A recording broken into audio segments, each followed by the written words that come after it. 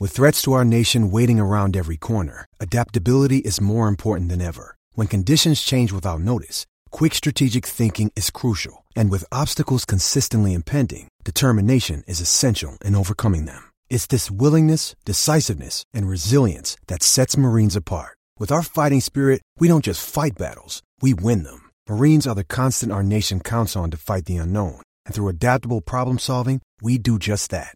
Learn more at marines.com. Survivor 46 is here, and so is On Fire, the only official Survivor podcast, and we have a twist this season. The winner of Survivor 45, Dee Valladares, will be joining us every week. We're going behind the scenes of the biggest moments, the how and the why things happen, and the strategy and analysis you can only get from someone like me, a Survivor winner. Listen to On Fire, the official Survivor podcast, wherever you get your podcasts. Welcome to the Cleveland Baseball Talk podcast. I'm Joe Noga, and I'm joined, as always, by Paul Hoynes, our Indians beat writer. Paul, coming in on the heels of Tribe Fest 2019, it was the first chance we had this last week to really get in the room and talk to some of these guys since the end of the season last year, since losing in the playoffs to Houston. Yeah, it's always good to kind of catch up, Joe. Get in a room with all those guys again and just see what they've been doing. I know you did a story on Jake Bauers today. What'd you think of him? What were your impressions of him? As far as talking to him, I think it's going to be great talking to him all year. I think he's going to be a real engaging and thoughtful guy, giving you good answers and good information throughout the season. And he seems like a guy he's ready to get out there and prove himself and really sort of I could tell that he didn't like the way that last season ended for him, and he sort of slumped off the second half of last season after the All-Star break, and he wants to get out there and show everybody why the Indians wanted to bring him in and make the trade to bring him here. Yeah, I like there was a question and answer period during the afternoon session, and he asked what he was excited about playing in Cleveland, and he said playing in the sunshine. He's going to get some. He said they had like a vitamin D deficiency playing at the Trop last year, and Bauer said you might not be getting a lot of sunshine the first 2 months of the year in Cleveland. Well, yeah, if you remember what the weather was like at the beginning of last year, that was the big complaint. Was these guys were freezing, and the offense was so stagnant because of the weather. The other thing in terms of Bauers, I mean, the park factor is going to be huge for him, going from being a left-handed power hitter and going from Tropicana Field to Progressive Field.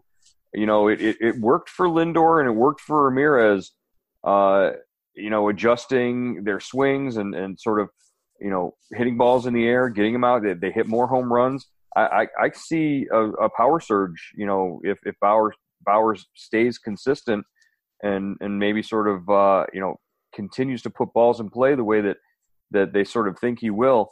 He's a 20-plus home run guy in a season. Yeah, I like it. The one thing I like, Joe, is he's been traded a couple times. He's been through this. This isn't a big deal for him. I know he's still a young guy, but he's kind of been flipped a couple times. So, that's not going to set him back. And I think he's anxious for the opportunity. He said, I think when, the fans got on him in Cleveland, he said he liked that, and now they're going to be behind him. So I think it's going to be fun. I think it's going to be fun. A good sign. I wonder, where do you think he's going to end up playing? I think they're going to play him at first base. I think they're going to play Carlos Santana at DH and spell him, every so often at first. I think Santana will play every day. I mean, Santana's got that Dominican mindset. He's right. Put me in the lineup every day. So he's your DH and he's your every so often first baseman. I think Bauers is your everyday first baseman unless they're playing unless they're facing New York. Yeah, right. Which has every lefty in the American League. Yeah. You find a way to sit Bauers against lefties every so often, and that's your rotation there. if they have to put him in the outfield, I guess they can try it. I think they've got to make a move there before long. Yeah, So, you look at this lineup or the potential lineup, they have, or whichever way Francona goes. It looks like they're still missing. To me, they're at least one bat short, and maybe two. When you look at, okay, you can say, you want to flip Santana and Bauers at DH and first base, but you're still missing a hitter to me. You're missing Alonso, or you're missing, no matter how you do that, you're missing, a Yonder Alonso to me, or somebody, or a Michael Brantley. You still need a hitter. Yeah, the projections for Bauers pretty much equal out to what Alonso was able to give you last year, only he's doing it for, pennies on the dollar. Right. So, he figure he's going to be, if he's hitting behind Lindor and Ramirez, who are going to be on base a lot, he's going to drive in, high 80s, in a perfect world, 90 some runs, that's possible. That's what Alonso gave you last year. So I don't know. Maybe that bat comes in and plays third base and pushes Ramirez to second, and you put Kipnis in the outfield. That's what I was thinking. You look, there's still a lot of, like second baseman out there, free agent second baseman. I was wondering if, they sign like an Asdrubal Cabrera, put him at second, then you move Kipnis to left field, or wherever you want to put Kipnis. I don't think he's going to play center, but maybe. If you sign Asdrubal Cabrera, I'd put him at third base and put Ramirez at second. Yeah, that's not a bad thought because you're talking about age and mobility there, and you get another switch hitter in there. Well, and Cabrera can still hit. He can't play shortstop anymore. Oh, he had a heck of a year last year, like a resurgent year. For Cabrera at least, but I think he'd love to come back to Cleveland. I think that would, but I'm just throwing a name out there. I have no clue, but I know, they're going to wait. If they don't trade a pitcher, if they don't trade Kluber, they've got to get another hitter, and I think they're going to wait. They'll get into camp, then they'll see who's still out twisting in the wind, and sign somebody to a 1-year deal and go on, move from there.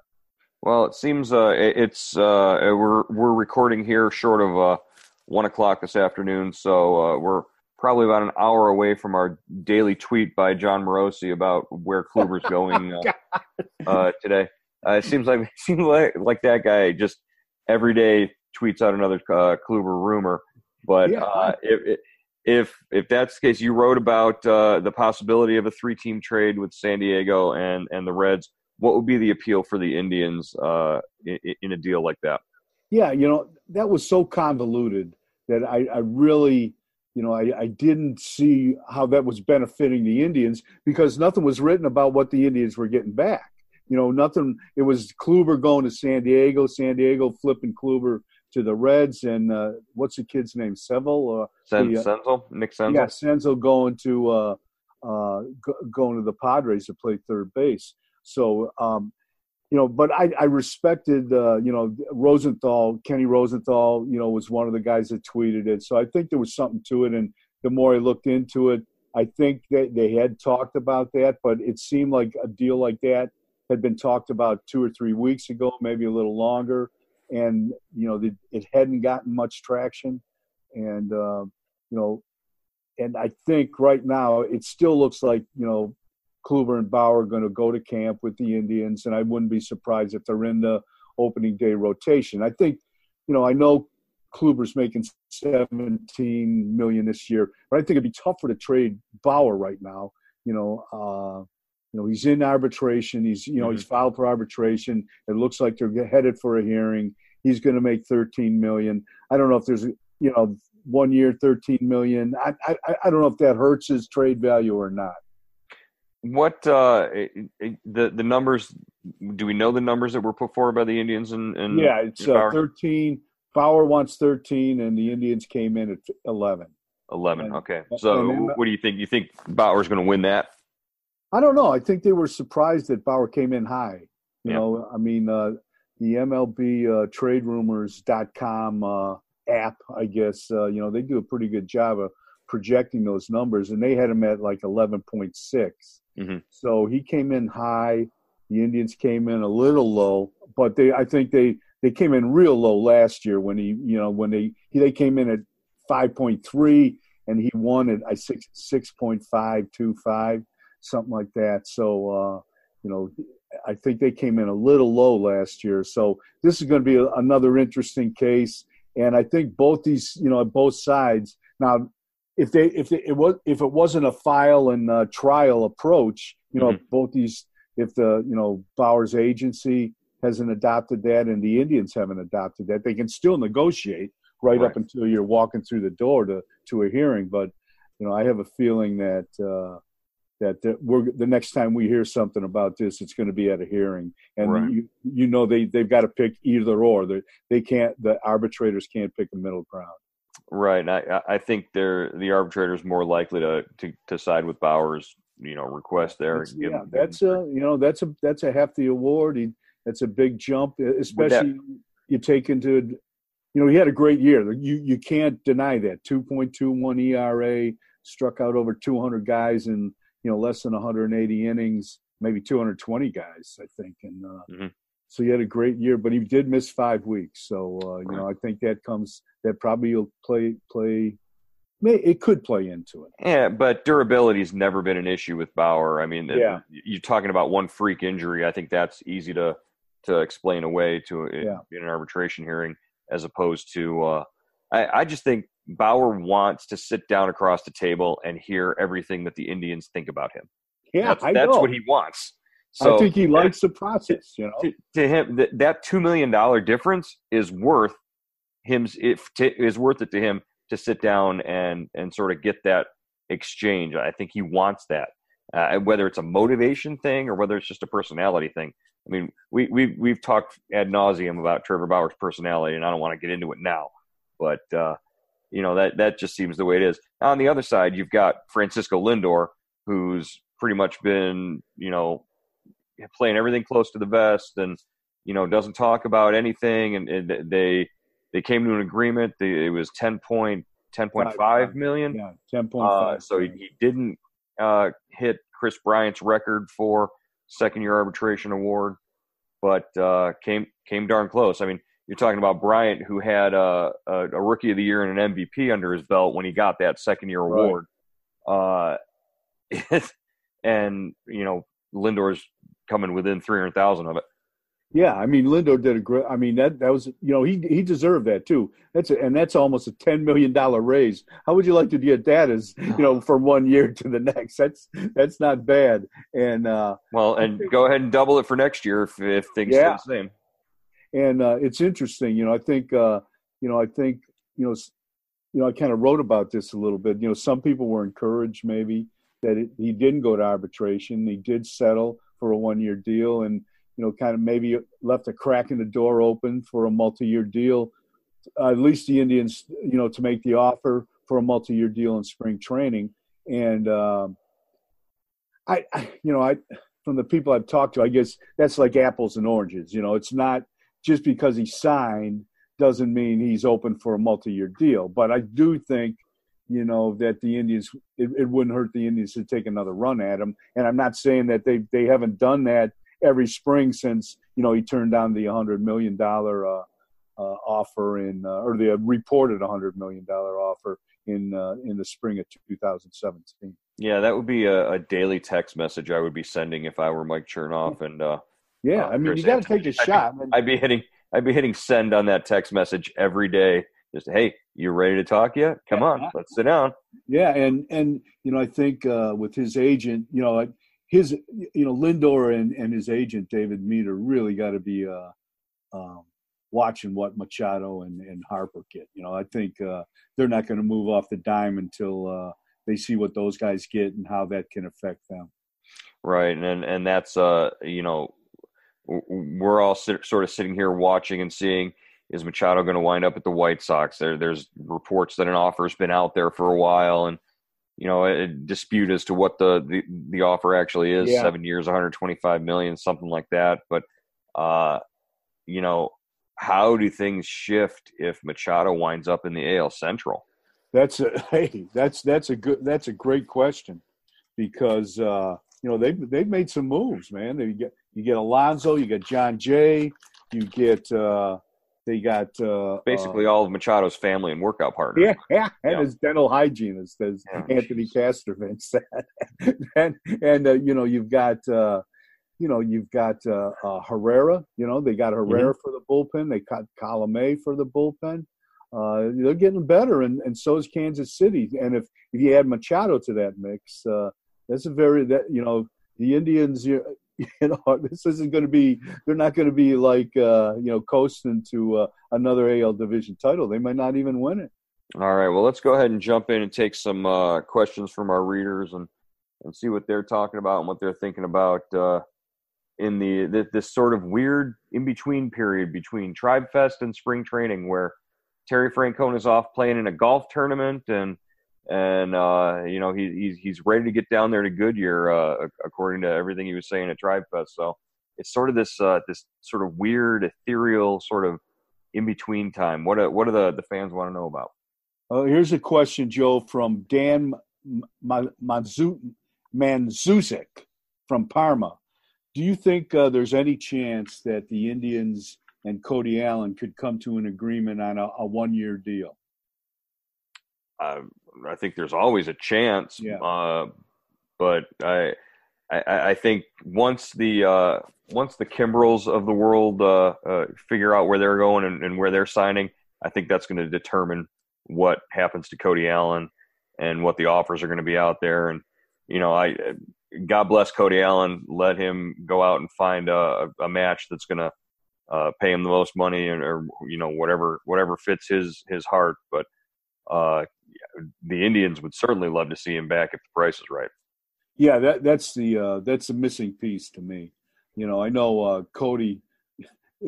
Free agency can either make you put you on a rocket ship to the moon or kick you in the rear end. And unfortunately, the second option kind of caught Cody this past season. He had 5 great seasons. Bulldog, heavy duty. Seasons and 70 appearances, big saves, low ERA, and unfortunately he was a little erratic last year, and it's hurt him. And I thought maybe when Andrew Miller and Britton signed, his market would start to move a little bit, and but from what I've heard that he's not close to signing, and right now I don't know if the Indian I hesitate to say this, but I don't think the Indians are interested right now. Now they could get back in the picture, but to me, he's the missing piece. You don't have a setup guy. Mm-hmm. Yeah, maybe it was the long play all along. It's been a 5-year long play. They ride him hard and burn him out so that he's tired by his walk year. And then the price comes down. That's got to be it right there. I don't know if they're. That's pretty calculating. I think Cody's. The thing I love about Cody is he takes the ball every day. He's never been on the DL. He's not afraid. I love the guy. I think he'd be great to bring back here, especially since you've lost so much leadership. And veteran, maybe not even leadership, but just veteran kind of presence in that clubhouse. There's voice. There's who's going to talk? Who's going to speak for the team now? That's I thought it was interesting. Clevenger was asked that. I don't know if you were there when Clevenger was asked that, and who's the leaders on? Did you ask him? Yeah. I was there. Yeah. That was a great question, and he said that. After they lost the first game in Houston in the ALDS, he went to Lindor and said, "You got to say something." These guys, it looks like they've already lost the series here. Mm-hmm. And Lindor, I guess addressed the team. So, that was interesting to me. Not that Lindor talked, but Clevenger went over and told him to talk, or asked him to talk. Right. So I think that presence is still there. It's got to emerge on every club, but they've lost so much, so many guys that, know how it works. And that's going to be a void to fill. All right. What's next? Okay, from T. Gardner, what do you think about adding Derek Dietrich? He's a versatile guy. He could play the outfield. He can play the infield. He seems like the kind of guy that Terry Francona would like. Well, he went to the right school, so he's going to. He's a local product, Derek Dietrich from St. Ignatius High School. I think.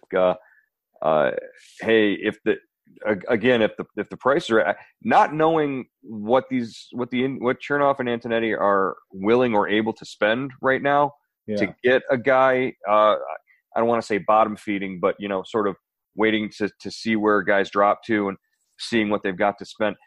We're seeing guys sign more 1-year deals. There's a whole roster full. Lonnie Chisenhall signed a 1-year deal. I mean, there's a whole roster full of guys out there who have signed 1-year deals that look really reasonable and really, and every time Avisaíl Garcia signs with, where did he sign? Tampa. Garcia was talking. Yeah. Did he sign? I saw he was talking. I know they were close, but they were talking about a 1-year deal. Boy, Garcia would have looked great in right field for not in right field, but in the lineup. Unfortunately, he can't play the outfield. He has a little trouble catching a fly ball. Well, and they would have had to separate him and Bauer in the locker room if that. Oh yeah, that's right. I forgot about that. Yeah, Bauer would explain the rules to him. I would have get 3 strikes. You got to walk. You got to go back to the dugout. How awesome would it have been to sign him? But again, that's a 1-year deal. It didn't look like they were spending way too much. Anything $3-4 million for a 1-year guy to basically solve your problem in the outfield and let you move on to addressing something else. So as far as Dietrich goes, the only knock that I would say against him would be he's a left-handed hitter. Yeah. And the Indians have a lot of left-handed bats, and there are some pretty decent lefties, and young, good left-handed pitching in the division. So I think you might want to add a right-handed bat if you can find one. Yeah, definitely. And okay, this is from Phil Haas. Phil Haas from Marion. How is Milwaukee? How are the Milwaukee able? The Milwaukee Brewers basically have the same market size as the Indians, maybe a little smaller. But how are they able to sign player after player? How have they been able to do this over the last couple years? Because you guys keep buying Miller Lite and drinking beer. That's right. How do you think they fund their? No, I don't know. I think every team develops their roster differently, though. That really is the case. The Indians seem to be on that model of trying to go young and develop young talent and lock up guys so that you have that controllability before they start demanding these, $10 to $20 million arbitration awards and free agency. Yeah, and I cheated a little, Joe. I did some homework on this one. Last year the Indians still had a bigger payroll than the Brewers. The Indians were at $135 million. Mm-hmm. The Brewers were at $90. When they added the kid Yelich. Yeah, when they added they added the center fielder. Lorenzo Cain. Lorenzo Cain and the kid from Miami, right? Yeah, Christian Yelich. Yeah. And now they get the catcher Grandel, but they, so that they were only dealing. I mean, the Indians were outspending them last year, so it's not like the Indians, were they were getting beat on that regard. But I think, I just think, one of the factors here as to why Milwaukee has pushed over the last couple of years is it's a better baseball town. At least the attendance says. They have, in the last 7 years, they have not drawn fewer than 2.3 million fans, and it's more like the average is probably about 2.7 million. And that's for a team that really has been to the postseason 1 year in the last 7 years. Oh. The Indians have been, we all know they've been to the postseason 4 times in the last 4 years. They've only drawn over 2 million fans once in the last, I want to say 10 years, 8 or 10 years. So I think, fan support is a big reason why Milwaukee has been able to do this in the last 2 years. And obviously, every team, the Indians in market sizes like Milwaukee and the Indians has a window. And I think the Indians have propped that window open a lot longer than teams like Milwaukee. I mean, Milwaukee, they've had this last year, and obviously they're shooting for it again. They're favored again. I would imagine in the NL Central this year. That's a tough division, but the window only lasts so long, and the longer you can keep it open, the better job you're doing. So I think you can't really point the finger at the Indians front office in that regard. I mean, the ownership takes a lot of heat for not spending money. They're taking a lot of heat this winter for kind of trading so much money away. And I get it. I'd see why fans are upset. But if you look at the big picture, they've been in this thing for 6 straight years, and they still are favored. They should be the favored team to win it again this year. And you talk about that fan support and the attendance figures in Milwaukee. You're talking about a park that you're not going to be sitting in 20-degree temperatures in right. April. You got a dome, yeah. When they close that up, and it's a fantastic park. Nice place to see. That's a great point. But they don't have to worry about rescheduling games and right, fans missing out or not wanting to come. And you can't blame fans because they're around here. A game in April where it's 20 degrees and rainy outside, you can watch the game on TV. It makes no sense, but I mean, you're crazy. The experience is so much better in Milwaukee when you don't have to worry about the elements. That's great. Yeah, that's a good point. And we got one more question here. All right. This from Lloyd Daring from Kirtland. Whatever happened to Ryan Merritt? Oh, right. He re-signed with the AAA club. Yeah, minor league deal with the Rays, right? Right. Yeah, and he was saying I thought he could help, but I mean I think if Ryan was out of options, and he went to spring training last year trying to make the club, but I think he had a knee problem, he had a shoulder problem, he wasn't throwing very hard. He was out of options, and the Indians.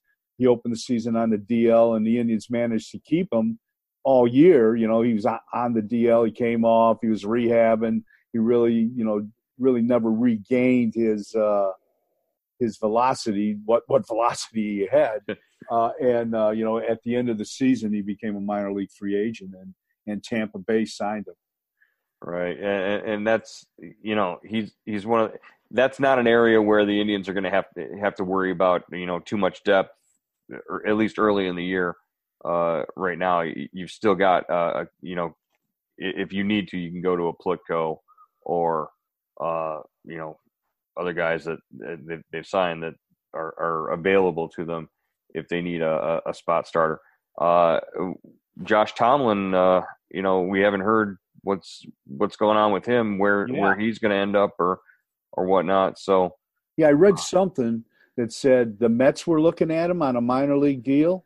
I still think the odds favor him coming to camp with the Indians and doing like a Mike Napoli type thing.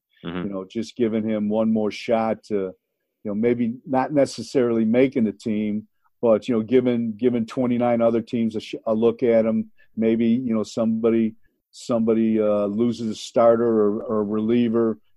During camp, they need somebody, he gets another shot. I don't think he's ready to retire, but in 2 or 3 years, I think he's going to be a pitching coach for the Indians. I would not be surprised if he was somewhere in the system. Yeah, there's got to be room for him.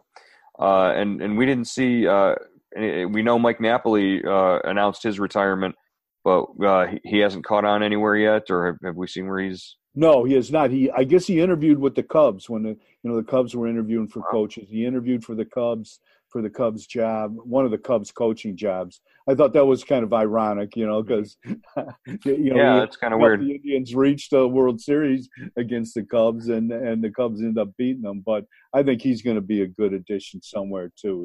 He'll be able to, if that's what he wants to do. And when we talked to him, Joe, I remember in the dugout early last year after he hurt his knee, he certainly sounded like he wanted to stay in the game. Yeah. All right.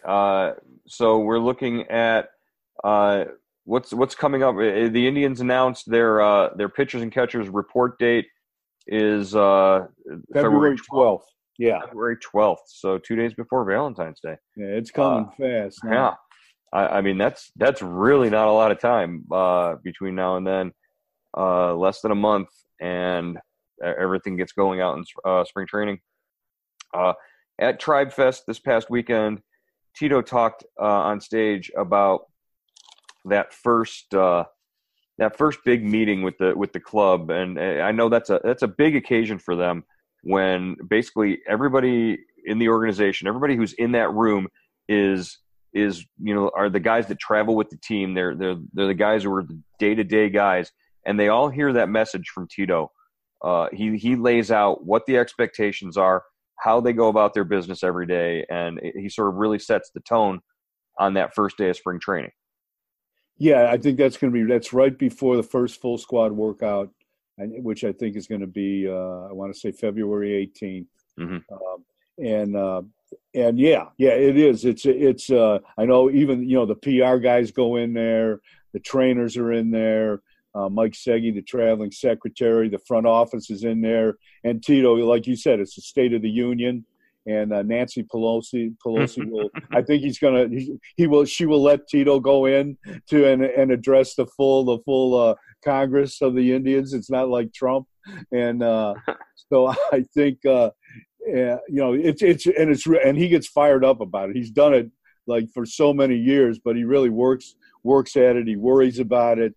And you're right. It's to set the tone, and to I know last year the whole thing, we wanted to be they wanted to be the last team standing. That was the message. That the Indians wanted to because they knew that they had this collection of guys for just one more year. So I don't know. It's going to be interesting to see how he addresses the team this year.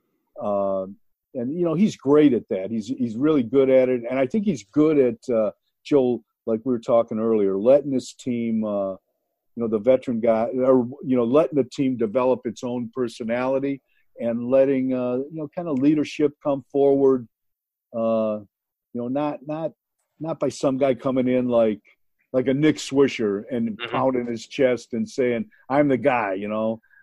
I think he lets it develop organically. Usually your best players are your best leaders, no matter what they say. But I think you still have to develop a personality, and those players eventually emerge, and that's what part of spring training is about. I say he takes a page out of Sean Payton's book and wheels the Lombardi Trophy in with a stack of $250,000 cash and 4 armed guards, and the whole room goes nuts. That'd be great. That'd be awesome. I don't know. I just knowing, being around Tito and knowing the way that he could get, the guys fired up like that. It would be awesome just to hear that one of those speeches. But we'll never be privy to that. But we could stand on the other side of the door and watch him come out of there ready to run through a wall. The door. Yeah. That's and every manager's like that. Every manager I've covered kind of points to that day, and they all do it in their own way. Charlie Manuel, Eric Wedge, Grover. All those guys have a certain kind of a certain approach, a certain trick up their sleeve to get the team's attention and kind of get them pointed in the right direction. All right. Well, we're pointed in the right direction, and that's heading towards spring training and eventually baseball here. I know it's we got to get through this snowy weekend first, but let's remember what's on the other side of that. Hoynesy, good to talk to you again, and we will talk to you next week.